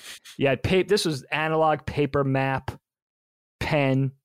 Oh, we fucked up. Let's get really lost era. Like, this was that. And it's just for 21 and 22-year-old guys with, no... just absolutely wanting to get up to tomfoolery and nothing else. Like, that was it. Skateboarding was, of course, part of it. And then DC, we made it down to DC that first day, and we stayed at a youth hostel. I didn't know what a youth hostel was at this point. I didn't realize, like, every cosmopolitan, metropolitan place has these places where young people especially could stay on the cheap while they're traveling. I never knew that existed. So this was my first experience with a youth hostel. We're right outside of DC. I remember it was like this old but beautiful, white, majestic, huge Victorian house. And I think Jeff and Jad and they had to explain to me what a youth hostel was. It was like a motel, but it was like very bare bones. I won't say dirty, but certainly not immaculate. Bunk beds. I would certainly be wary as an adult of bed bugs and stuff like that, but we're not thinking about God, that would freak me out. That freaks me out now in retrospect. And I remember like outside they had like the plastic furniture, tables and chairs, hammocks. It was actually very nice. You know, it was actually very nice. There was a young, not quite as young as us, but I would say mid to late 20s, maybe early 30s guy, British guy running the place. So he was at the front desk.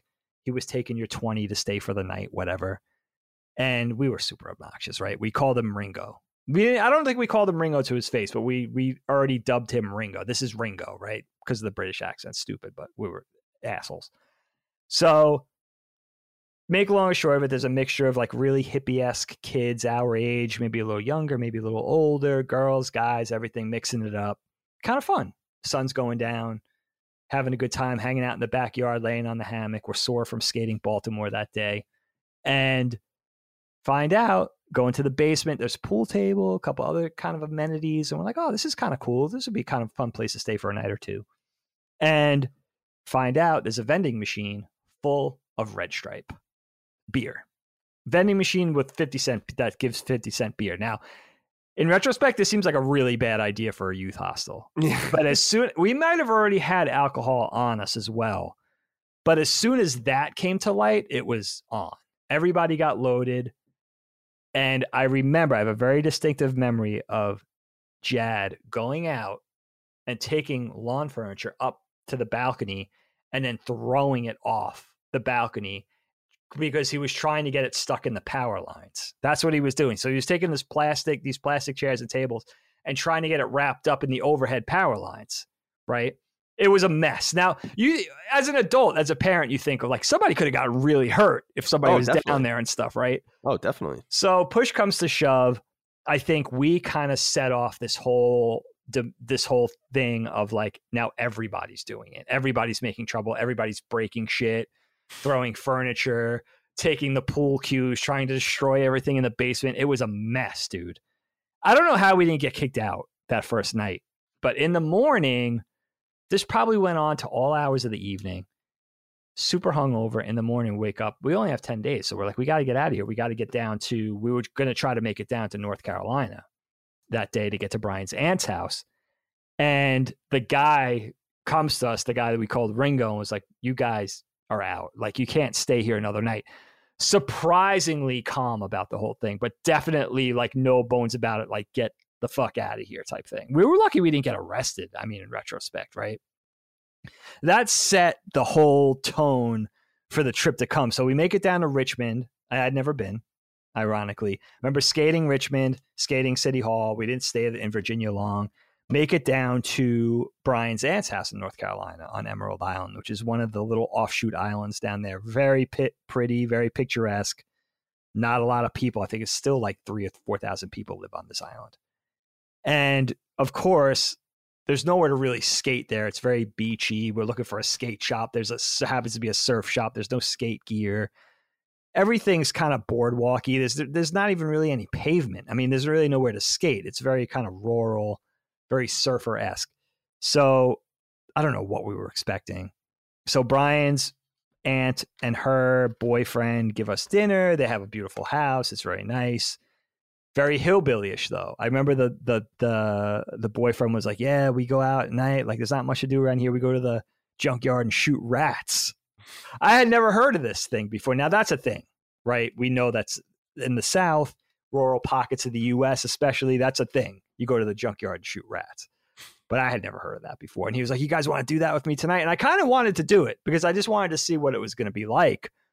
But we ended up not even staying there. I think the big thing in North Carolina was trying to, at that point, the guys were trying to like hook up with like surf chicks. And the place was full of like valley girls home for the summer that were just hanging out there, or their families were there, or about our age, like surfer chicks. And Marines, because I guess there's a Marine base down there, or some sort of military base down there. So we didn't want to run afoul of any Marines. Certainly we weren't up to that task.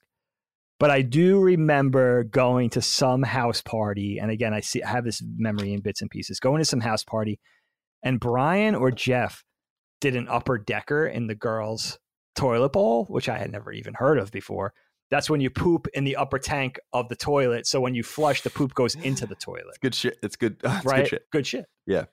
That's what I remember of that. And then Myrtle Beach. I remember getting to Myrtle Beach, not being able to find anywhere on the Strip.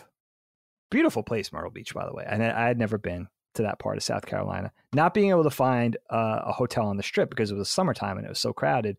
So ended up meeting this mixture of guys and girls that were staying at this really swanky high-rise hotel slightly off the Strip, and ended up getting bombed with them at night with beers and stuff like that.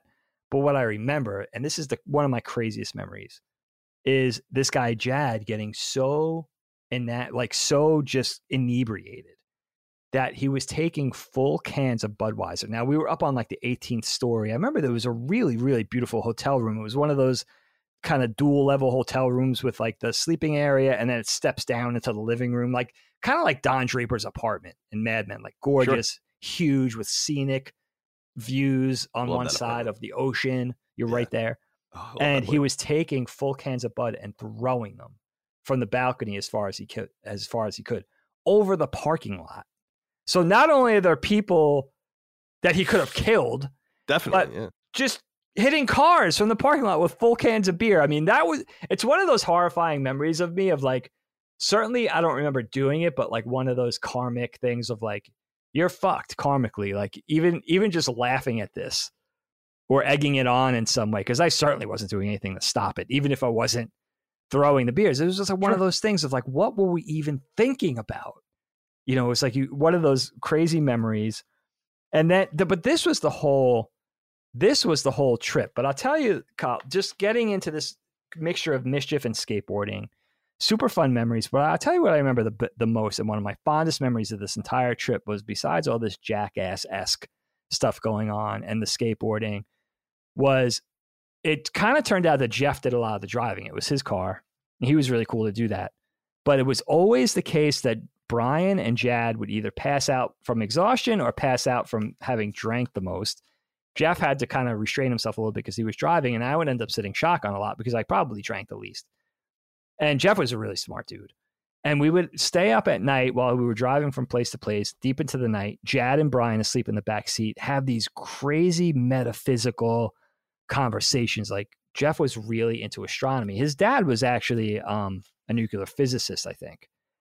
And he had this fascination with astronomy and aliens. And he would tell me about all these scientists that were sort of like super brilliant, but always like sort of set aside by the science community and not taken seriously. And he would tell me all these eerie stories of things that he was learning in college and stuff. And I remember going deep into the night, like the starry sky, and him telling me these scary stories and just being like, wow, like he would just hold me, you know, just in total awe with these stories at night. That was probably my greatest memory of like bonding with Jeff over these crazy stories that he would like at one point, like scare me and at the same time fascinate me with, which was really kind of a fun memory. Yeah, that's good stuff. And that was a fun trip, man. It's amazing we didn't get arrested. It's amazing. We did make it down to Atlanta. We found out Atlanta was a really cool skate town, but also they roll up their carpets at night. The cops are very hard on skateboarding down there. I'm sure it hasn't changed. And yeah, my first time in a lot of those places, including Richmond, which is ironic now that I would be so familiar, you know, with those places, become so familiar with those places over the years. But that was that was a really fun memory for me, and still one of my only friend road trips. The Marine camp in North Carolina, I looked it up for you. Lejeune. 11,000 acres of Marine base goodness down there. There you go. Very cool. Dig, my fourth one, I told you I'd go back to New England. I wanted to just take a moment to give my love to New England. Having lived there for 10 years in 2 5-year bursts, 5 years for college, but 5 years as a kid as well. We didn't have a lot of money when we were up there. Mom didn't. We spent all our spare time playing hockey, and I traveled a lot in New England, played hockey in every New England state and also in other states and in Canada. But I have to give it up to New England. Got to give it up to all the wonderful random places that I have seen and been. And we think about Boston, which is a wonderful metropolitan area that I lived in Boston for 5 years, right in the Fens and in Back Bay. And you think about Providence, which is like kind of a smaller city, maybe a little more financial, a little more artsy. Yeah, cool shows town there all the time. And of course, you think of Portsmouth, which is probably the coolest town in all of New England, in my opinion, in New Hampshire. A great town. Portsmouth is a super neat place. That's a place I would love to have lived, maybe, Beautiful or maybe place. one day still would live. So you think of all of that, and you think of the beaches and York, Maine. I lived in York, Maine, and just the wonderful Maine beaches, just a different rocky, sandy, cold feel of them, and Rye Beach and Nantucket and Cape Cod and Newport. But what I really love about New England is the interior. And you had brought it up with going to Vermont. I took for granted, I think, as a kid, having just traveled all over those places. A lot of people will never go to New England, but I've been to like the most random spots in all of New England and seen some of the most beautiful stuff. And some of it I took for granted. Like there's a place called Laconia in New Hampshire where the arena, it's so cold and it's in the middle of the woods. It's outside and you just play hockey outside. And it's like, wow, that's awesome. You know, in hindsight, you would just drive into these woods and you would just play hockey in the middle of the woods, you know, and that would be like a small vacation you would take for a weekend as you got away from school and went and played this away game and stayed at a hotel and came home. And going up to Vermont and all the winding roads in the White Mountains and in New Hampshire and the Green Mountains in Vermont and the Old Man in the Mountain, which isn't there anymore. People should go look that up if you guys don't know what the Old Man in the Mountain is. It used to be this very specific silhouette that was iconic in New Hampshire. When you went around the bend on this highway, on this road, you would see the silhouette in the mountains of this old man, and it actually crumbled and it doesn't exist anymore. Oh, wow. But it's like, I think, you know, when we all did the state quarters, that is on their state quarter.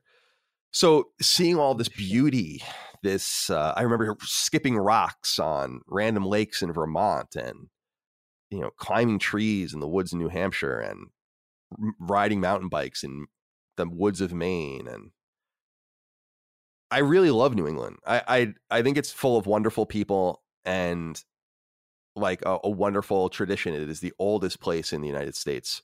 Virginia is technically older, but it wasn't as built out as quickly as New England was. And it's just, that's like America. And I encourage everyone to kind of go and see it.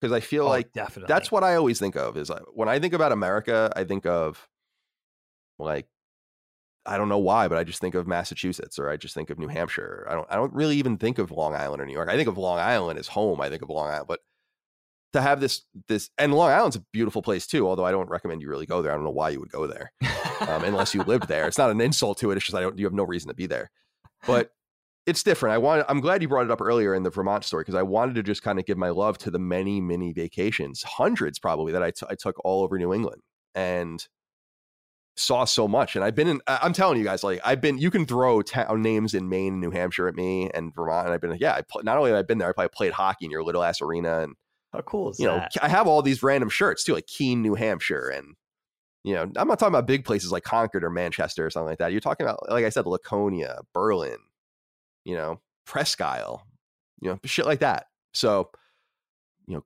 Caribou up in way northern Maine. So I wanted to give a shout out to New England as my fourth selection. That's a proper, I like that, man. That's a proper love letter to New England. That's, and you know, plus you spent time living there. I even spent time living in the very southern, I would say, area of New England outside of Hartford. Mm-hmm. You know, just getting into New England, the Hartford suburbs. That's actually a good segue, Kyle, for my next thing. We'll stay in New England with this one, actually. Trip to New Hampshire. Now, this could be multiple trips to New Hampshire, but I'm thinking of a very specific trip, especially to New Hampshire. In 1987, I was 14 years old, summer. And to give you guys a little context, our grandma's cousin, Anna, sort of left the hustle and bustle of Brooklyn and New York many years prior and settled up with her husband, Gene, in New Hampshire, in the Nashua area.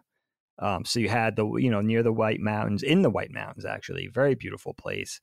And our family, Anna was very close to the family. Mom was always very close to her. Of course, Grandma stayed very close to her cousin. And that was a great occasion to go up to see them, especially in the summer times. Everybody would take a yearly trip up to see Anna if she wasn't coming to New York, especially for something. And I remember 1987, Aunt Joni and I and Grandma and Grandpa took two separate cars. I'm not sure why that was, but took two separate cars up to stay up in New Hampshire, probably for the better part of a week or something. And the first thing I remember about this trip which is a memory that really sticks with me, is it was the first time, interestingly enough, as a 14-year-old kid, I was pretty old already by that point, that I was seriously deprived of sleep. Now, the trip was an event. So I was buddies with Aunt Joni. I would stay with her on many a weekend at this age. But I was staying over at Grandma and Grandpa's house with Aunt Joni. Aunt Joni had a bedroom upstairs. She was still living there at the time. And I was staying over, and we were going to leave in the morning to depart for New Hampshire, which was going to be, an 8-hour drive or something. And I remember Grandma and Grandpa imploring us to go to bed. Like, don't stay up late. Don't, go get Jack in the Box at 11 o'clock at night. Like, go to sleep because we're going to wake up. I remember this very specifically. We're going to wake up at 4 a.m. We got to roll at like 5. So we were like, all right. But Aunt Joni was a night owl, which is maybe why she probably imparted that a lot to me. And maybe that's where a lot of mine comes from. She had a tradition, especially around this time. I remember this so vividly, of she would stay up until midnight specifically because she wanted to watch. She was in love with the reruns of The Odd Couple. And so it was always an event for her to stay up, watch The Odd Couple at midnight, and then maybe go to sleep after that. And, we always did the same things. We're going to go out and get Baskin Robbins. We were going to go out and have snacks, like everything. Aunt Joni was only, she wasn't that much older than me. She's only 13 years older than me. She at this age, she was super cool. She was in her mid-20s, she was rad. And we would always do this stuff, but we did it. We stayed up to 1:30 in the morning, and I was up at 4. And it was the first time I ever dealt with that feeling, that hungover, sleep-deprived, foggy. I'll never forget it, Kyle. I thought I was going to die. I never had that sensation before. Now you go through high school, you go through college, especially being an art student. Now my entire life is that sensation. Yeah, exactly. Especially being an animator or an animation student. We got accustomed to that when we got older. But as a 14-year-old, I remember being like on my ass. Like I remember that being a very tough trip up to New England. And so Aunt Joni and I was sitting shotgun. It was just us in the car. We were probably following Grandma and Grandpa, or they were following us. And I remember like that very specific 14-year-old dig. And I was already skateboarding, but I was super corny. I had like the Vision streetwear gear, and everything was mismatched colors, totally loud. Listening to Public Enemy, which I talked about in one of our music episodes, and like a mixture of like Susie and the Banshees or the Sugar Cubes. Like my music taste was crazy. And, sort of subjecting Aunt Joni to my music and letting her, she letting me play my cassettes and sort of humoring me in the car. That was super fun. And the fun part of this trip was being away from mom and dad. I think that kind of felt cool. And it was also cool in retrospect to be that comfortable with other family members. You know what I mean? Like I felt comfortable with Aunt Joni and Uncle Mike and Aunt Carla and Grandma and Grandpa, like I was with mom and dad. And it was already very cool from a young age just being with them without mom and dad, because you would get spoiled without anybody objecting to it. You know what I mean? You get the treats, you get coddled a little bit. Even at that age, you're kind of 14, early teens, you appreciate that. But I remember the trip being really fun because it was a nice blend of back to nature, rural living. Cousin Anna and Jean lived on a really beautiful, picturesque plot of land with a little stream and woods. It was very rural. But it was also kind of a stone's throw from the sightseeing and the shopping and the outlets and the restaurants and mini golf and ice cream and all that kind of stuff. So it was a nice blend of, fishing and that kind of thing, and then going out to like a cool restaurant at night. Really nice to have a little taste of both worlds, which was fun. And again, just one of those things, a really fond memory of being able to spend time with Grandma and Grandpa, but also the friendship that sprung between Aunt Joni and I, which, as a kid, you don't have any control over that. Like I wouldn't have the friendship I have with our Aunt Joni now had it not been for these formative things. And the fact that she did that, you know what I mean? The fact that she did that with me, that she took me under her wing and kind of pursued that. And the fact that hasn't abated, you know what I mean? I still have that kind of friendship with her, which she's still such a special part of my life.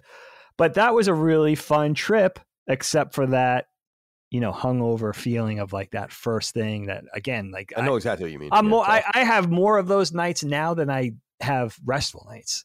But, being a kid and going through that for the first time, it's like, It's like taking a drug or being hungover or something. It's that same sensation.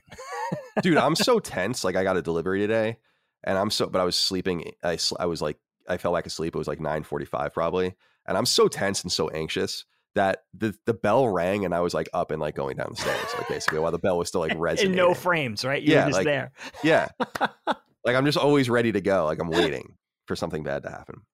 Dig, my final memory to share as we wrap this episode up is, we can always do another one of these episodes in the future because there's plenty of more memories, but I wanted to give a shout out to my two trips to the South for 311 Day with my three friends, Ramon, my best friend, and then Jay and Gus. Jay and Gus are like the alternate universe Colin and Ramon. And I think I told you guys, so just to frame it, we'll start at the very beginning. 311 is a band. I'm sure most of my audience, my longtime audience knows. I don't really talk about them too much anymore, but they're my favorite band. They've been my favorite band since 1996. And I've seen them live like 30 times or something like that. But Wow. every 2 years, shit. they do a show. Since 2000, every 2 years, they do a thing called 311 Day. And it's March 11th. And they'll play a random place in the United States and they'll play like for 5 hours or something like that. You know, they always put on a great show. I would say they play probably particularly like 18 to 23 songs during a regular show. During these shows, they would play like 70, right? And holy shit. And it was awesome. Like if you're a fan, and I'll also say this, I've seen a lot of shows live, just a lot of random bands. 311 is notorious for mixing it up. They'll play a different set every night. And some songs will sneak back in. You could tell like they were like, oh, we should play this and we have to play our singles and all that. But you could hear anything. And that's like truly exciting as opposed to like when Green Day plays, they play the same set every night. And it's just all their singles and stuff, right? Which is fine. I mean, I understand that too. But so going to see them is really fun. But if you're a big 311 fan and you're into all their records, you go to 311 Day because that's when you're guaranteed to hear shit you never heard. And guaranteed to hear, they'll just play like their B-sides and interstitials and codas and all these kinds of things. That it's really cool. And so in 2004, which was the third one, I endeavored to go. And it turns out that 311 Day 2004 is maybe the most famous one. They released a DVD, for like a two DVD set for it. It's like a notorious 311 show, like a famous 311 show. And Ramon and I were freshmen in college and we went. And I bought him his ticket. I lent him money or whatever. And we went to the airport. I remember we got a cab. We went to the airport. We had no plan. We were going to stay at a Days Inn in New Orleans and then leave the next day. Okay. And we went to the airport and we met these two dudes. We had our 311 shirts on and we met these two dudes, Jay and Gus, who were going to the show, and they befriended us and they ended up staying with us. And we're still friends with them today. I talk to Gus sometimes, but Jay especially was in LA. I used to hang out with him when I was there. Oh shit. All these years later. And we just ended up meeting them and they were characters. And I have such funny memories of that first trip because lo and behold, they smuggle like an ounce of weed onto the plane. And when we didn't know this, when we get there, they like pull out a sock with like a rolled up bag. And they're like, yeah, because we assumed that we wanted to smoke weed. That's the 311's whole thing. But it's like, we assumed like, oh, well, maybe we'll get some there. It's just not important. We're not going to obviously fly with it. These guys had a literal ounce of weed with them on the plane and they brought it. And so we stayed at this Days Inn and I remember it very well. It was this New Orleans Days Inn. This was before Katrina, by the way, which is interesting too. Oh shit. And yeah. We stay at this Days Inn. It's one of those hotels that has like an interior. It's very common in the South, actually. Like in the doors go to this interior hallway and like there's even windows out to the hallway, but there's no outside windows for some reason. And so we're boxing this place out, like this hotel room, watching Maury Povich. I'll never, like, we're getting wrecked watching. And we have a memory where we still bring it up when we talk to each other because it was maybe not an appropriate show to do anymore. But at the time, Maury was doing like cross-dressing things. Like, is it a man? Is it a woman? And he's walking by like the people in the audience, like talking. And this one guy describes the mic and says, "That's a man," like into the microphone. So my friend Jay still says that like randomly, like, "That's a man," like totally out of context. But so what's interesting is we end up getting into a cab. We roll a bunch of blunts. We probably have like 15, like a bandolier. Right. And we go to the show, which is at this arena, and there's a line wrapped all the way around, like in a spiral around the building. And I shit you not, like they start letting people in and we just walk into the crowd and just walk into the building. Like, no joke. Like, there are people waiting all day. we're stoned, and like we literally are probably amongst the first few hundred people to walk into the building. Just walking in, just go in. We sit and we watch the show, this amazing show, and we all go home. What I remember is after the show, everything just kind of worked out. Like we had no idea where we were. We just ended up walking down this street after the show, got a cab back to the hotel, and got out of there. Then 2 years later, we're still friends with Jay and Gus. 311 is now going to play in Memphis. Okay. So we decide that we're going to go to this show. This is also an awesome show. And we drive from Boston to Memphis. It is an enormously long drive. That's a long drive. And of course, just a ton of weed, right? So we're smoking like the entire time down there. And it's amazing that we like didn't get in trouble. The driver's not really partaking. Jay and Gus are kind of going back and forth, but we're just going nuts on this road trip. And we have a great time in Memphis, and we box out that hotel room, and we go down there and we see the show. The same exact thing happens. We go to the show late and just walk in amongst I shit you not, that happened both times. Like, and I felt so bad about it, but I was like, I'm just like, I don't know. I'm not waiting here to wait because it's free seating. Like it's like, whatever. And we weren't. So not the coolest thing to do, but that I wanted to give a shout out to those memories and just how long, because you brought up Tennessee earlier. We drove Memphis is in the far southwest corner. Tennessee is a long state. And it is long. Yeah. And side to yes. side. But I remember that trip really well. It was just so funny going to Waffle House and Sonic and just totally the bunch of kids coming out of it was like, my favorite scene out of Fast Times when Spicoli rolls out of the van and all the smoke comes out. That was probably us at like every stop along the way. It's awesome. It was so fun. And it reeked. What I remember is going to the hotel. We stayed at a nicer hotel in Memphis, and it fucking reeked like weed in this hotel. And we knew we were in the right place. It just reeked. Oh, of course. Like, unabashedly just reeked. Everybody was there for that. Yeah. And it was so fun. And it actually in Memphis, we met 311. We went to a bar. This really happened. We went to a bar just walking around, and they were all sitting at a bar. Dude, all how five of them. Is that? And we got like flip phone pictures with them and stuff, and they were really cool. A couple of them like kind of scattered, but a couple of them like stayed with us and talked with us, and it was that's really cool. Amazing. Yeah, so that's the last memory as we wrap this episode up that I wanted to share with people. You and Ramon I feel like you need to do it again. I feel like you need to take another road trip wherever 311 Day is on that year. It's funny, on 2018, I think it was, they played in Vegas, and I tried to get tickets and it sold out. Could have done it. Yeah, I actually had them in my basket. The famous saga of online shopping. I had it in my basket and just couldn't check out. Oh. And so we tried to actually go to this 311 Day, but now they like film them in very high quality, and they've basically played during the COVID, played all of their like old records front to back online, and like did VODs of them. You can buy them or whatever. And I'm like, once they release that on Blu-ray, I don't know that I need to see them ever again, because these are like the quintessential. Although the energy of being in the show is, yeah. I mean, I do love me some rap rock. Yes, you do. So yes, you do, sir. Well, Dave, that was a fun conversation, but let's end the episode as we always do with a dad joke. Yeah, that was fun. That was really a lot of fun. All right, my friend, here's one for you. Little off color for knockback. Oh, good. But let's try it. Let's see how it goes. Sure. Kyle, what do you call a slutty camera? I don't know. A loose cannon. Oh man, I knew it was gonna. I was thinking of some like, what is a word for loose? Is exactly the word I was thinking of. It's not good. It's not a good. You ever think about? I never thought about that term, like how vulgar that term is. It's pretty bad. It's fucking vulgar. It's pretty bad. Like loose women. You don't think about that term. You're like, oh yeah, loose women. Right. The fuck does that mean? And well, like, maybe it's loose morals.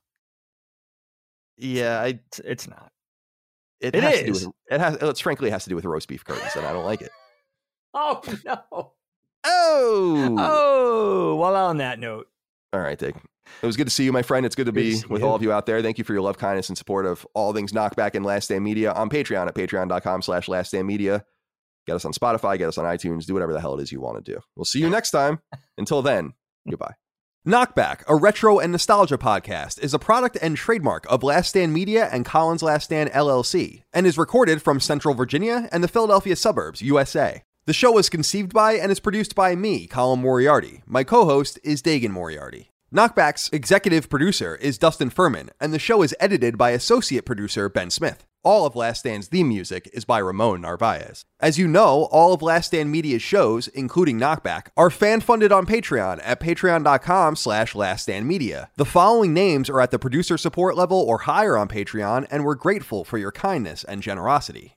Andrew Morgan, Stephen Nieder, Ross Marenka, Big L.A. Brewer, Morgan Ashley, Azan, Michael Vecchio, Jerome Ferreira, SL the FMA, Jorge Palomino, Daniel Diamore, Brad Cooley, Jeremy Key, Patrick Leslie, Dave Cowell, Tom Quinn, Stephen Innerfield, Christopher Knock, Zeno Adam, Grayson Maxwell, Cody Woodall, Nuclear Prostate, Sorta Serious Gaming, Unofficial Controller Podcast, Colin Farley, Mark Arnold, Zia Parix, Henry Groth, Relentless Rex, Troy Miller, Meyer Katz, J.A. Zhu, Tristan Palacios, Drew Mullen, Christian R., Jad Rita, Patrick Skipper, Sweaty Mitt, Chris Kelly, Dustin Graff, Peyton Stone, Josh Hallen Rui, Tyler Watkins, Michael Buffle, Troilus True, Dan Root, Talisman, Christopher, Randall Halsey, Robbie Nauman, Nuke Dukem, William Holbert, Landon Pipkin, Josh Godfrey, Kalike Souza, Vornak, Betty Ann Moriarty, Daniel Johnson, H-Tron, Jake Getter, Bjorn Campbell, Jeff Mercado, Gregory Slavinsky, Galja, Of Fortuna, Boots, Tyler Brown, Megadet, Poot, Gavin Newland, Saul Balcazar, Zach Parsley, Brian White, Raul Melendez, Alex Bolton, Matt Martin, Kinnums, Joseph Baker, Rodney Coleman, Chris Moore, Caswell, Andy Kinnanen, Chris, Will Hernandez, Chris Galvin, Justin Gonzalez, Mason Cadillac, Ollie Fritz, Zach Allum, Kyle Hagel, Colin Love, Daryl E. Naiman, Ryan R. Kittredge, Toby Ryland, Michael S., David Bostic, Stewie 108, Patrick Montgomery, Damon W., Fat Houdini, Richter 86, Steve Hodge, Barrett Boswell, Christopher DeVio, Chris Morton, Kevin Kamaki, Mark Liberto, Johnny Waffles, Roto 24, Jonathan Coach, Sean Mason, Josh Gravelick, Jordan Town, Brian Chan, Organic Produce, Shane St. Pierre, Carlos Algarit, Richard Hebert III, Miranda Grubba, Josh Yeager, Martin Beck, Gavin, Joey Andrzejczyk, Nathan R., Joe McPartland, Gary Cavallo, Christopher Moore, Jacob Bell, Dennis Uzel, Lou and Ray Loper, Jonathan Cortez, Dylan Burns, Jason Lusky, Malachi Wall, John Schultz, David Chestnut, Anton K., Brian W. Rath, Alan Tremblay, Tyler Bello, Ryan T. Mandel, Tony Zuniga, Sean Battershaw, Robbie Hensley, Alex Cabrera, Lennon Brixey, James Kidslow III, Hugo's Desk, Peter Reynolds, Anthony Vasquez, Adam Kinniston, Tyler Goodwin, William O'Carroll, Jesper Jansen, Max Cannon, Phil Crone, Throw 7, Adam Nix, Josh McKinney, Michael Gates, Alex Gates, Ryan Robertson, Sean Chandler, Lockmore, Gio Corsi, Joey Gonholiger, Gerald Pennington, Justin Wagaman, David Iacolucci, Paul Joyce, Edwin Castillo, Chad Lewis, Enrique Perez, Joshua Smallwood, Spencer Brand, Don Lee, John Cordero, Keith A. Lewis, Marius Garson Peterson, Ryan Greenwood, Tyler Harris, Matthew Purdue, Patrick Harper, Mad Mock Media, Jonathan Rice, and Casual Misfits Gaming.